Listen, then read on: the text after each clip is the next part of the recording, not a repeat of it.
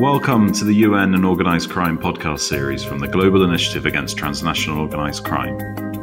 In this episode, we will continue looking into the UN negotiation process towards the legal instruments on cybercrime. So far in the series, we have looked back at the first couple of meetings that have taken place, and we've discussed some of the main issues and how they've played out in those meetings.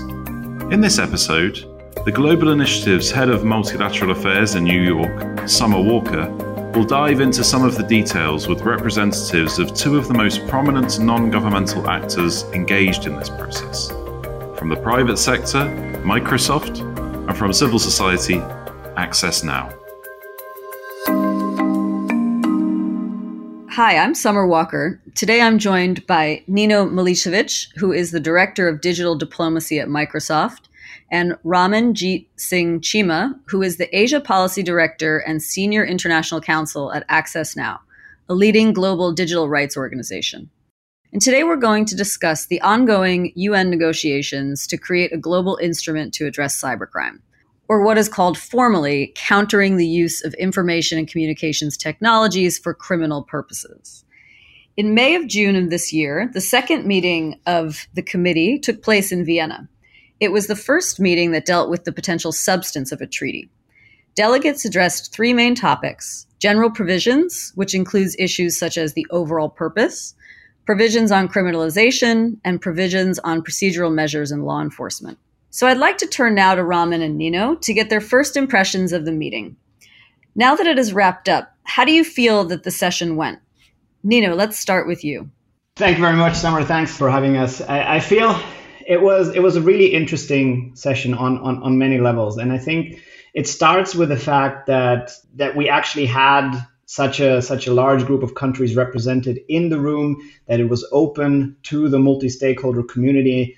And I feel, if you ask me in general about the impressions of the overall meeting, I think that is just something that was really nice to see after such a long break, to actually have people in person ready to talk substance, and for the negotiations be open to both industry and civil society, and to actually have the opportunity, once the states had finished making their interventions, to then be given the floor and provide an industry perspective.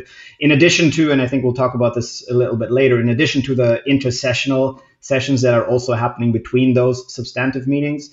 So overall, I feel it was also impressive to see just how prepared overall countries came to these sessions. For any given question that was addressed, 50, 60 plus countries took the floor and gave their perspectives. It was good to see that the chair and the secretariat had circulated guiding questions beforehand. In an ideal world, these could have been circulated perhaps a little bit sooner to delegates and the stakeholder community. But overall, I felt it went in a constructive direction, and overall states engaged in a constructive conversation throughout those 2 weeks. Was it all perfect? Nothing ever is really perfect, but I think we can cover this in a moment. But overall, I felt it left a positive first impression, I think. Great, thanks. And how about for you, Raman?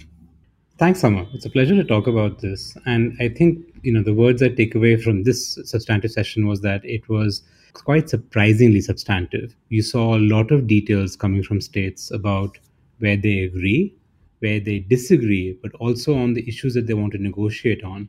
And as Nino mentioned, the guiding questions put across two states by the chair process, while not perfect, force states to really start talking about their exact positions. And you could sometimes even see that physically in the room, where representative teams of some of these national delegations were framing policy in consultation with headquarters or across ministries and departments on these complex issues. And I think what we're really, seeing here is that we're now going into quite a lot of substance on what states believe should be international criminal provisions regarding cybercrime, the overall scope of the treaty, the manner and structure in which they want to see this treaty operate, and what sort of structures they hope to see in a couple of years from now if this treaty goes ahead. And I think it's interesting because we're finally getting into that substantive issue. And what is interesting to me was, in fact, when states often agreed on certain issues, that sometimes was where we perhaps want more safeguards, more concerns about human rights. And I think one of the things you could see there in the room in Vienna is that as you put policing and justice officials together from different countries, although they may have very strong differing viewpoints, and you could see a lot of geopolitical tension in the room for sure. But that on a surprising number of issues, they agreed. Sometimes those agreements are positive and good. Sometimes those agreements indicate perhaps consensus on issues where we could do better, where we could make improvements to better protect human rights. But that's our limited take from this initial session. I'd say surprisingly substantive. And if I can perhaps just add a little bit more to something that also was interesting to see in terms of just perhaps also the overall framing of where this particular session, and I think the next session that's going to be at the end of August, beginning of September, will be just on different topics, is I feel because this was the first time that states addressed the substance, they basically offered, by and large, very broad, overarching positions where I feel they wanted to be on the record on a lot of things that they care about. I feel that's going to be the same in the next session in New York. And in many ways, I feel the real work will then be for the chair and the secretariat to take all the positions that have been thrown at the proverbial wall, at the last Vienna meeting and at the upcoming New York meeting, and then perhaps distill this into something, a draft of some sort that could then in the January session be the basis for ongoing negotiations. By and large, even though, again, I agree with Raman as he described it, there was definitely a lot of discussions in the room and countries responding and reacting to each other, but to a large extent, they were also still talking at each other, not necessarily always with each other, which is, again, to be expected when states are throwing out their first substantive positions in such a long-term, multi-year negotiation. Thanks both. I think that's a very good description of sort of how the meeting took off in a very substantive way, which after it taking so long to get the process off the ground, it was a bit surprising and welcome as well. At the same time, some of the range of questions was a bit hard to see how they will pull it all together. And I think we should explain to our audience, as Nino was saying, that these two meetings, the upcoming one in August and September and the one we just held, will be the basis for the committee drafting its first draft of an instrument. So I do wonder, both, did you leave with a clearer sense of where states stand on particular areas, where they seem to be in disagreement after that meeting wrapped? I'll pass over to Raman first this time. I think it's interesting that what we can see clearly in the process is that there are disagreements, sometimes perhaps even fundamental disagreements about the scope of the treaty, about what all should be in it. And some of it just goes to the terminology of what it's called, right? We could see clearly the Russian Federation, the original proposer of this process, and a few other states still talk about how it should be a treaty to combat the criminal misuse of ICT. But I think what you could see eventually, in a sense, is that there seem to be at least a majority view forming. And I think there is a degree to which you can see across the geopolitical blocks, there will be some contestation about how wide a treaty this should be.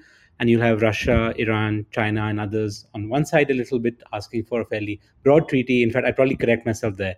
China didn't come across so explicitly in favor of a very broad treaty, but maybe it'll come out in favor of that later. We saw India asking for a surprisingly broad treaty and broad scope of treaty by itself, but again, not necessarily always coordinated with Russia and other actors there. And of course, we saw several Western states call for a very specifically limited treaty.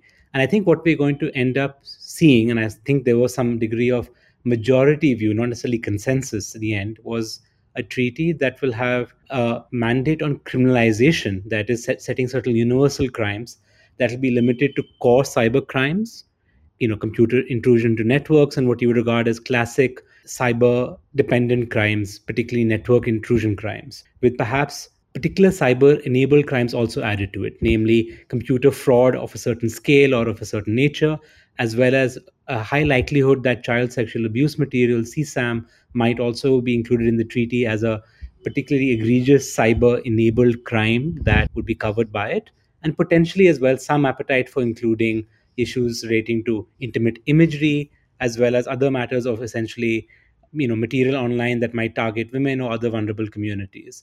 I think we saw agreement that, or a simple majority view in favor of that. And I think what we also saw was some agreement across states that the parts on cooperation in this treaty will not be limited only to these core cyber crimes. It will be broader. So that was what was interesting to me, that while there's still disagreement about the scope of the treaty, a majority view seemed to be forming.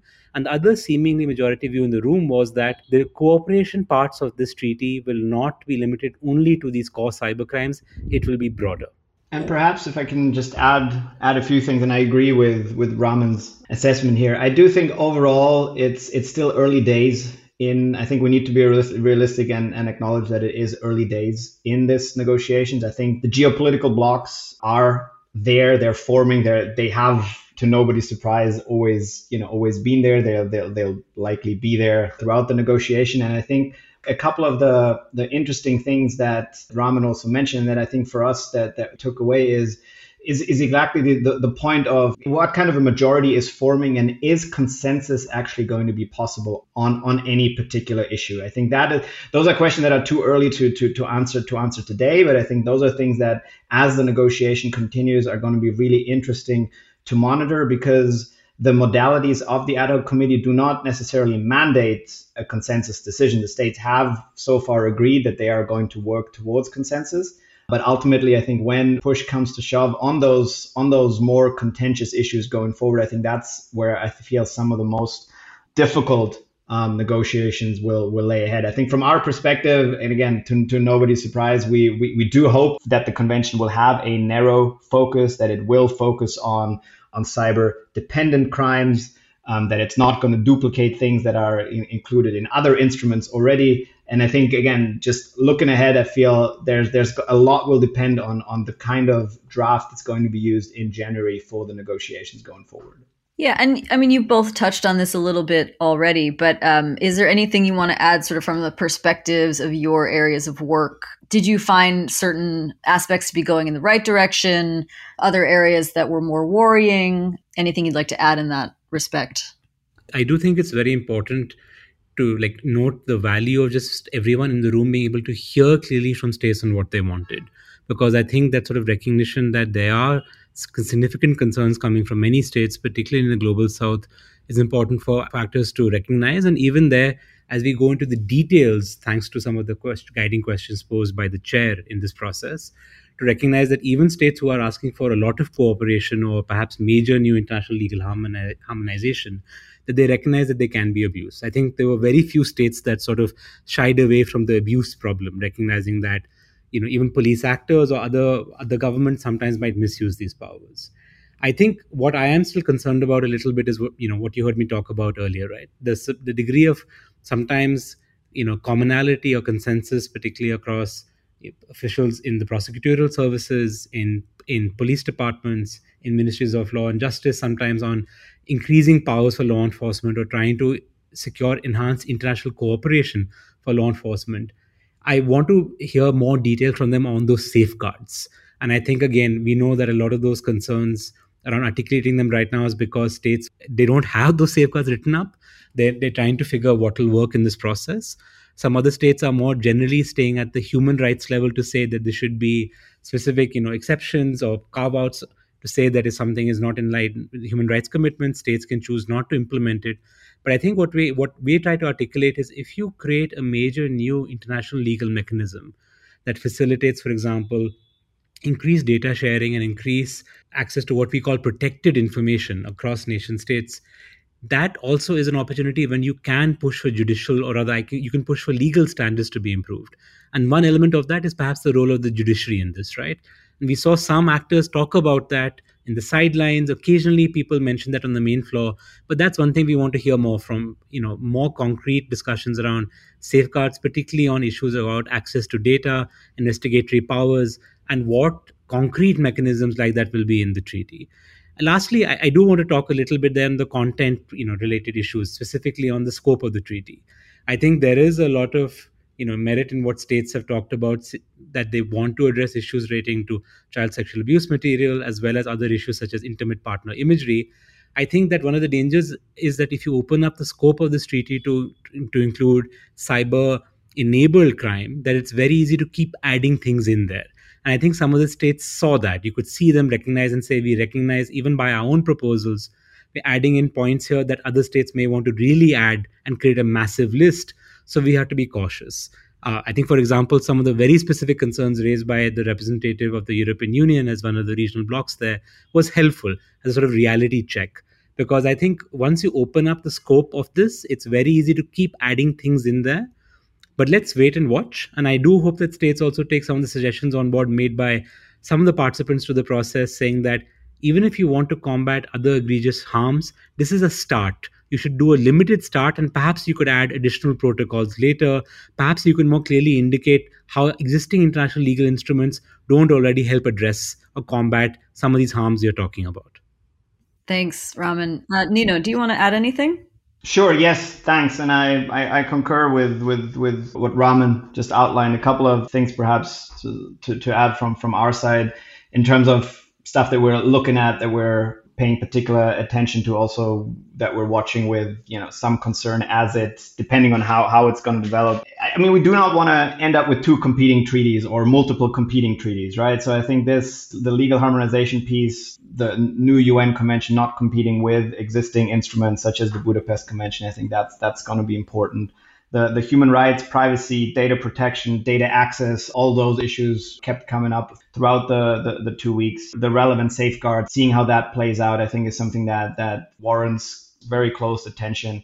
Another piece that from our side that we've been arguing to not be a part of this treaty is this idea of using it, and I think Raman mentioned it earlier, to basically use it as the be-all, end-all treaty for everything that has anything to do with cyber, including content regulation or industry regulation. I feel that is not something that would be conducive to A, reaching consensus, and B, being actually a helpful cybercrime treaty.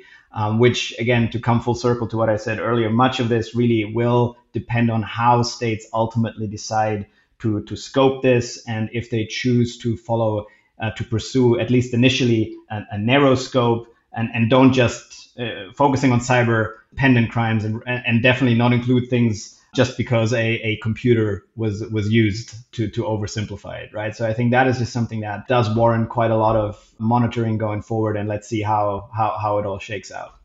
Yeah, Raman, do you want to jump back in? And I wanted to address that. What I found interesting, definitely also in the process, is that even though, again, it is very state dominated, it is very focused, of course, on core coordination around crime issues, but we are hearing them listen to key constituencies and key broader issues. And in that, for example, I think the fact that they talked about the role of cybercrime instruments on the security researcher and global information security communities is a very positive step. The fact that states took it up, the chair brought very specific questions on that issue of how will some of these provisions impact security researchers? Are there exceptions or alternate legal formulations we can craft that would better protect them? That is a great first step. It's not the be-all, end-all by any degree. In fact, as you could see, there was a lot of disagreement on that. Even sometimes, as you could see, very telling comments or concerns raised even by, you could quote, quote unquote, Western states on that issue. But the fact that it came up, the fact that there was a deeper digging into those issues is extremely positive. One of the criticisms that have been made of some of the other UN cyber processes, including the open-ended working group, is that it tends to be, as someone joked, a space that's really very of interest to diplomats and international law professors, less so directly for practitioners in the space. It's taken a lot of effort to get substantive even concerns relating to cybersecurity professionals be covered in the OEWG process. And I think there was a lot of worry here that this would become a completely law enforcement or criminal justice treaty that would actually make it riskier for security researchers and indirectly undermine global cybersecurity as a whole. The fact that open conversation happened, states articulated their viewpoints, and several states even said, we are open to figuring out how to better address this, is a great initial step, because it's showing the value of engaging in the process, of states listening and then trying to craft solutions that might address it. The fact that, for example, some states said, maybe we don't want a catch-all safe harbor provision for security research, but we're open to drafting language around criminal intent regarding cybercrime provisions that would help shield them from being perhaps targeted, persecuted, or subject to chilling effect. So that's a good positive thing that we did see even fairly early in this process. Yeah, that's a great example of sort of how they got into the details on very important issues. Nino, do you want to jump in before we switch over to the intersessional? Yes, please. And And again, I do agree that it's on two things, actually. I do agree that's a good thing, and using the example that Raman mentioned, that states talked about this, and I'll segue in a moment to the value of having not just states then in the room to discuss questions like this. But I do want to mention that, again, even though it was obviously good that they did talk about these types of issues also in detail, I think we do have to acknowledge that there is significant disagreement, and Raman indicated that too. I think there is we saw significant disagreement among countries in terms of, what kind of safeguards or what kind of provisions they might want to see. So I feel that it is still early days to see how this ultimately will shake out, but it's definitely something that's going to be important to look at. And I think that's why it's also so important to have the multi-stakeholder community, to have industry and civil society in the room when you discuss questions such as this, so that perhaps we and others can introduce some much needed reality, if you wish, how certain provisions, if they were to go a certain way, would actually affect cybersecurity researchers, because you don't want to have a treaty, an outcome here where the treaty actually makes cyberspace less secure rather than more secure, because it goes against how security researchers actually do their work. So I feel that is something that's going to be important to look at going forward. But the fact that the modalities, and I do want to take this opportunity to also make a plug for those specific modalities of the ad hoc committee, which are open to meaningful participation from industry, from civil society, more open than pretty much any other UN dialogue on cyber-related issues that we're currently seeing. So I feel that has been something that we've been very appreciative of, and I feel that has contributed to how those discussions and why those discussions were as constructive as they were. And it would be great to see future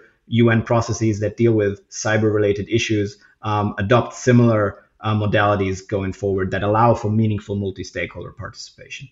That's great. Thank you so much. I mean, I think the point on safeguards is really critical, because that's really where the devil is in the details about digital rights. Human rights are protected within the treaty, as opposed to sort of a reference at the beginning to the Universal Declaration of Human Rights, which we would hope for as well. But, it's really in the actions that are allowed by this treaty where it comes into play.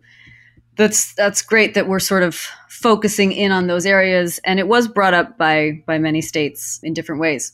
But I just want to switch gears quickly. Shortly after the meeting, they held a multi-stakeholder intersessional, and you both attended and were quite active. For those of the audience who don't know, this was an opportunity for an informal discussion among outside stakeholders and government representatives. So it was a bit more informal meeting, more of a back and forth conversation. And this intersessional looked ahead to the issues that will be covered in September, which are international cooperation, technical assistance, prevention.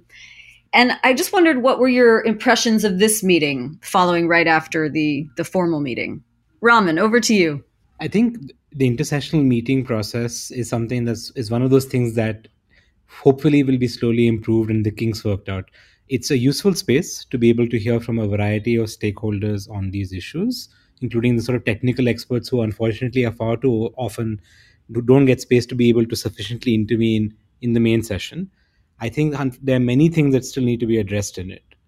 Namely, the timing, of course, of this intersession was a little bit problematic because it was right after the main session. And in effect, what happened was a lot of the core key delegates from national delegations, for example, were flying back home or flying back elsewhere, weren't there. There was, I would say, much more limited participation from nation states in the process as the main sessions were. And I think one of the dynamics we did see was that, at least for this perhaps intersessional, there was still a little bit of a sense that it was a space being provided right after the main session was done, in order to also keep folks happy who had not been able to otherwise get sufficient space to be able to intervene or help aid in the discussions for the main session. And what I mean by that is that the sort of technical experts, civil society community, and others who had often asked for time to speak and be able to intervene during some of the deliberations of the main session weren't able to, or the modalities made it a bit difficult. For example, as some of you or your listeners may or may not be aware, the chair had very clearly indicated that non-governmental stakeholders in the process should not be intervening on the very specific guiding questions that they had framed, because they wanted to respect their sort of line that, oh, we don't want non-governmental stakeholders involved in drafting. But in reality, that made it quite tricky. And more importantly, just simply put, time wasn't often given enough to non-governmental stakeholders and others to intervene. And there are a range of other procedural improvements they need to make. And I think the intersessional needs to not be seen as sort of an additional space for that, but perhaps more as a space for experts to be able to come in and others to take very frank questions on issues that the delegates and others may not be aware of. And I think that's the important thing, that intersessionals cannot replace true improvements in the multi-stakeholder process for the main session. That needs to be clearly understood. With that, there's a lot that you can do with intersessionals. And I think it's also interesting that at least the next one perhaps there will be a gap. So there will be more time and it won't be really the sort of spillover space we saw this time. But again, others may have seen it differently. I looked at it from the fact that I actually saw a lot of folks struggle to be able to engage with the intersessional in the same manner that they were trying to engage or prioritize the main session. Yeah, those are great points.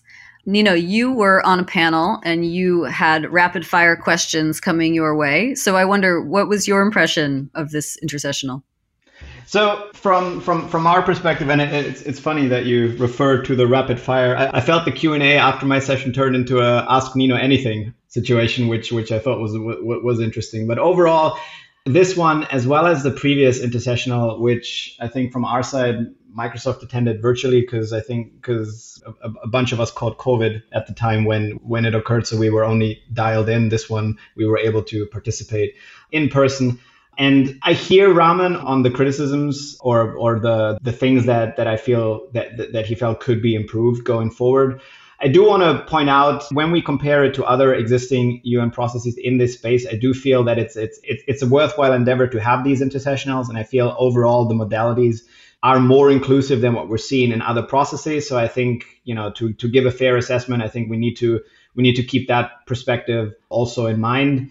The way we approached this in general was, I agree, the timing was what it was. It was difficult to shift immediately from focusing for 2 weeks on very specifically one set of topics to then basically go straight into the next intersessional that looked at a completely different set of questions that are now going to be addressed in the August-September meeting. I feel it's probably going to be interesting to see how with the gap with the next intersessional, to what an extent that will be mitigated. But I do feel that because it happened right after the main session, at least some states did stay the weekend, and we had some experts from Capitol still in the room.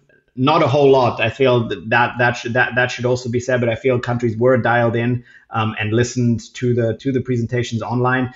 I feel the real value of the intersessional is to have large panels where industry and civil society from across the globe can offer a whole broad set of opinions on the cybercrime treaty. That does mean that you really do get a very broad gamut of positions that can be both good and bad, because you do sometimes get positions that haven't followed the process super closely and that are a little bit out there. But I feel it is a good idea to err on the side of inclusivity. And I do feel overall that having this mechanism is a good thing, largely because also in terms of scope, you have to imagine basically the way they are set up is you get 3-hour blocks to discuss any of these topics, which essentially means anybody who wants to take the floor really does get a chance, which, as Raman mentioned, may not necessarily happen for the stakeholder community in the substantive sessions, but both of those to complement each other, I feel are a worthwhile endeavor going forward. And I feel from our side, we'll definitely keep prioritizing both the substantive and the intersessionals. Yeah, thanks. I think it's true. A bit of space between the two and maybe front loading it before the next meeting does make a bit more sense. I mean, one thing we noticed was that more external groups seemed to travel to Vienna for the 2-day intersessional as the delegates were sort of leaving from the formal session. And I think you've both pointed that out. So hopefully that can be sort of remedied. So I just wanted to thank you both so much for joining us. In September, we're looking ahead to the next negotiation session, which I'm sure you both will be involved in. If there's any points you want to make sort of leading up to that, we'd be happy to hear them. Otherwise, hopefully we can check in with you following the September meeting. I can just jump in to say, I think what's very important, of course, is giving states very specific suggestions and coming to language on some of these safeguard conversations and the international cooperation part. So I'm really looking forward to the substantive session to go how it goes into that, what states bring up there. Is there any like radical other suggestion that states bring up in the meantime? That is really an important discussion, the exact form in which states want cooperation to take place, the sort of cooperation they want, then safeguards as well. And of course, ultimately, and I think it's very important to keep, reminding people that it's a very ambitious timeline and process, but it seems like they're going to try and meet it in terms of the fact that the substantive session that will happen next year around January would then have a zero draft version of the treaty. And as you know, that's really when like it really becomes very intense in terms of negotiation, discussion, and where it's going. And it's very important, therefore, I think, for us to see what sort of exact language people are throwing around in the next session, because ultimately all of that is going to be absorbed and then articulated in this very tricky zero draft process.